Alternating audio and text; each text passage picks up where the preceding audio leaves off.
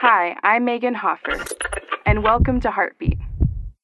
Are you tired of the negativity bombarding us from every direction, from social media to simply negative people? I'm sure you'd answer with a giant yes.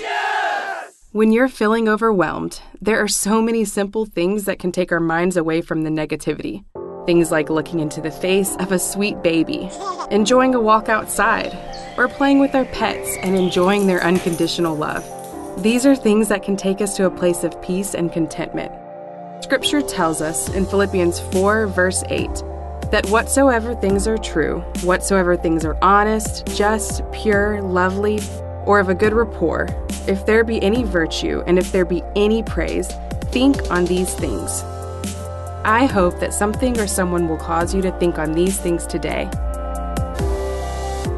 Heartbeat is brought to you by the Salvation Army.